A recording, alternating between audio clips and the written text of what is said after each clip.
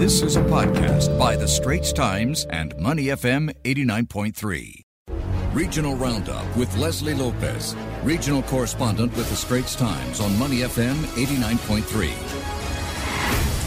Money FM 89.3, good morning. It's the Breakfast Huddle. Time now for a regional roundup. Elliot Danker and Glenn Van Zutphen with you. Let's start off with Malaysian authorities yesterday shutting down a COVID vaccination centre in Shah Alam, Selangor after some 200 staff at the booth tested positive over the weekend. Unbelievable. It's the first time the country has shuttered one of its centres since starting its immunisation drive in February. The Science Minister, Kerry Jamaluddin, says that the one-day closure will not slow the pace of vaccinations. Another area we're looking at is Thailand. Now, they have decided to mix two kinds of vaccines to further boost protection against COVID-19. So what they're going to do is AstraZeneca as the second dose for those who have received Sinovac shot for the first dose. Aren't they two different types of vaccine? Okay, I don't know. I'm no scientist, though I played one on TV once, but the move is first. You have to tell me what show this is. Gosh. The move is publicly announced, this mix and match, the first time this has been done of a Chinese vaccine and a Western developed shot. And it comes as new. A preliminary Thai study is raising doubts about the longer term protection of the two-dose course of the Sinovac vaccine. It's interesting because Vietnam also announced that it's going to do the same with the Pfizer-BioNTech and AstraZeneca jabs. Let's find out more about all this. Leslie Lopez, regional correspondent of The Straits Times, on the line with us. Leslie, good morning, sir. Good morning. How are you doing? Very good. How are you? I'm doing good. As well as can be. I suppose let's start off. I mean, you're in Malaysia. Let's start off a little bit with the mood there. I mean, just yesterday we had this news of this mass testing of workers and volunteers that happened over the weekend. How is there any update on the situation in the Klang Valley? Well, it started after two people were detected on June 10th at this vaccination center just outside Kuala Lumpur. And what that led to, everyone in that center, which is roughly about more than 450 people, being thoroughly screened.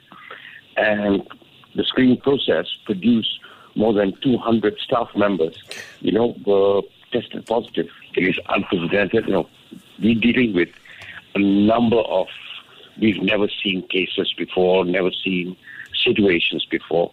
And this is one of them. And they've ordered them to be self-quarantined and report to the authorities as soon as they detect anything that is, reflecting anything mildly symptomatic of what could be COVID. So I think this is unfortunate. Something good that will come out of it is to see how quickly they deal with something this serious and, get the vaccination center up and going again. That I think is really key at this point. Really to get through the kind of numbers we're seeing at this point, vaccination is key and contact tracing is going to be key. So really, there's no two ways out of it. Good morning, Leslie. Glenn here. According to reports, those who tested positive had a low viral load, and 88% of them had been inoculated. So this is a bit of a shocking story that 200 people could be testing positive as they're administering doses to people. But a new team is going to take over when the center reopens today, according to media reports. What extra precautions are you hearing that the authorities will take to make sure this doesn't happen again? Well, I really don't know what else they can do apart from being more vigilant, more careful, because we really don't know the source of what happened, how this infection took place. So, but, it is clear that those who are vaccinated can get infected.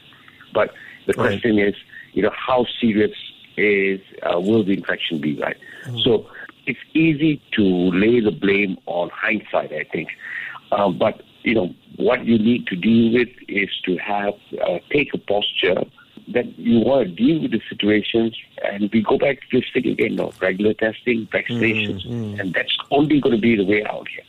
Well, what is with the numbers? This podcast is available on our audio app. That's AWEDIO. Like us and rate us. And now, back to our podcast episode. Yeah, what does this do though, Leslie, for the whole vaccination plan? We understand it's 60% of the population by end September. Are they still able to be on track? Well, I think this is the issue, actually. That's a debate now. This thing called, whether you achieve herd immunity or whether herd immunity should be a goal at this point. I think what we're seeing is, while some ministers, the Prime Minister is saying we'll achieve herd immunity, but, you've got the minister in charge of vaccination, Khairy Jamaluddin, saying that this is endemic, and that, we just have to deal with this. I think that's the posture, that's the kind of approach Singapore is taking, that this is endemic. You can't really, there's no such thing as herd immunity anymore.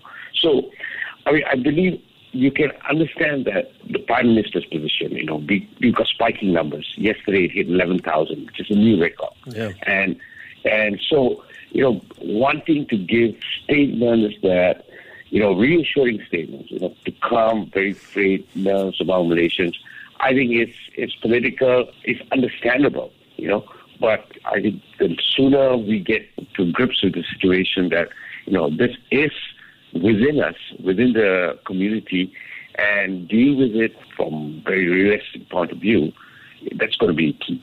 Well, we certainly hope that does happen soon. There's so many people, as you know, in Singapore that are wishing the very best to the people of Malaysia to get this under control and get their health situation back to a better place.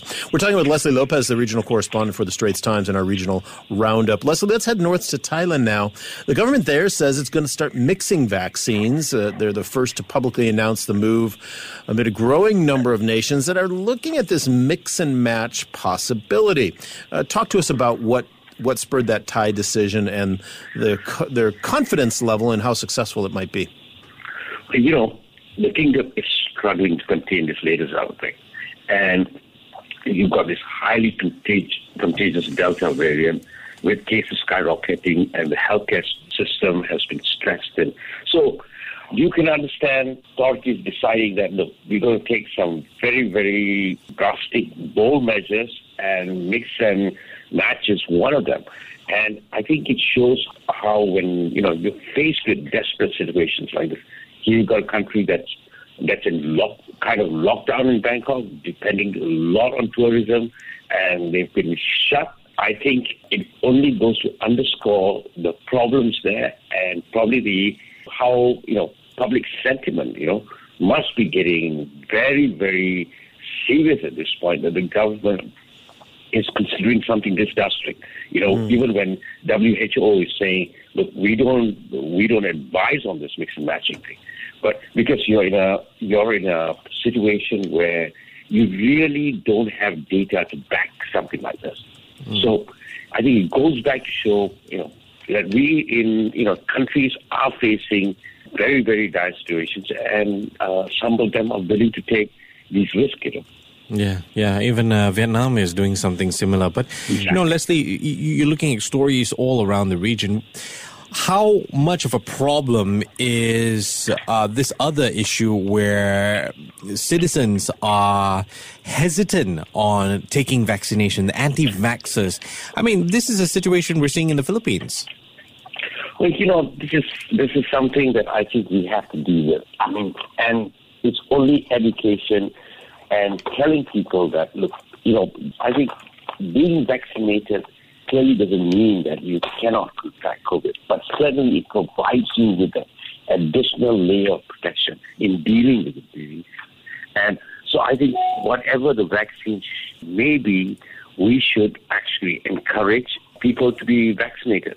That is going to be key. There's really no running away from this thing. It is here. It's a clear and present danger, I think, and we need to deal with it responsibly. And getting vaccinated is one thing that we need to do. Yeah. Maybe not just down to the governments doing it. You and I, as regular people, we can do the encouragement as well. Individuals, and we're seeing in the Straits Times encouraging our senior citizens also to get vaccinated. Very good point. Leslie Lopez, regional correspondent for the Straits Times, on the line with us. Leslie, appreciate your time this morning. Take care. Stay safe, yeah? You too. The Asian Insider Podcast channel is also available on Apple Podcasts, Spotify, Google Podcasts, and our audio app. That's AWEDIO. Like us and rate us.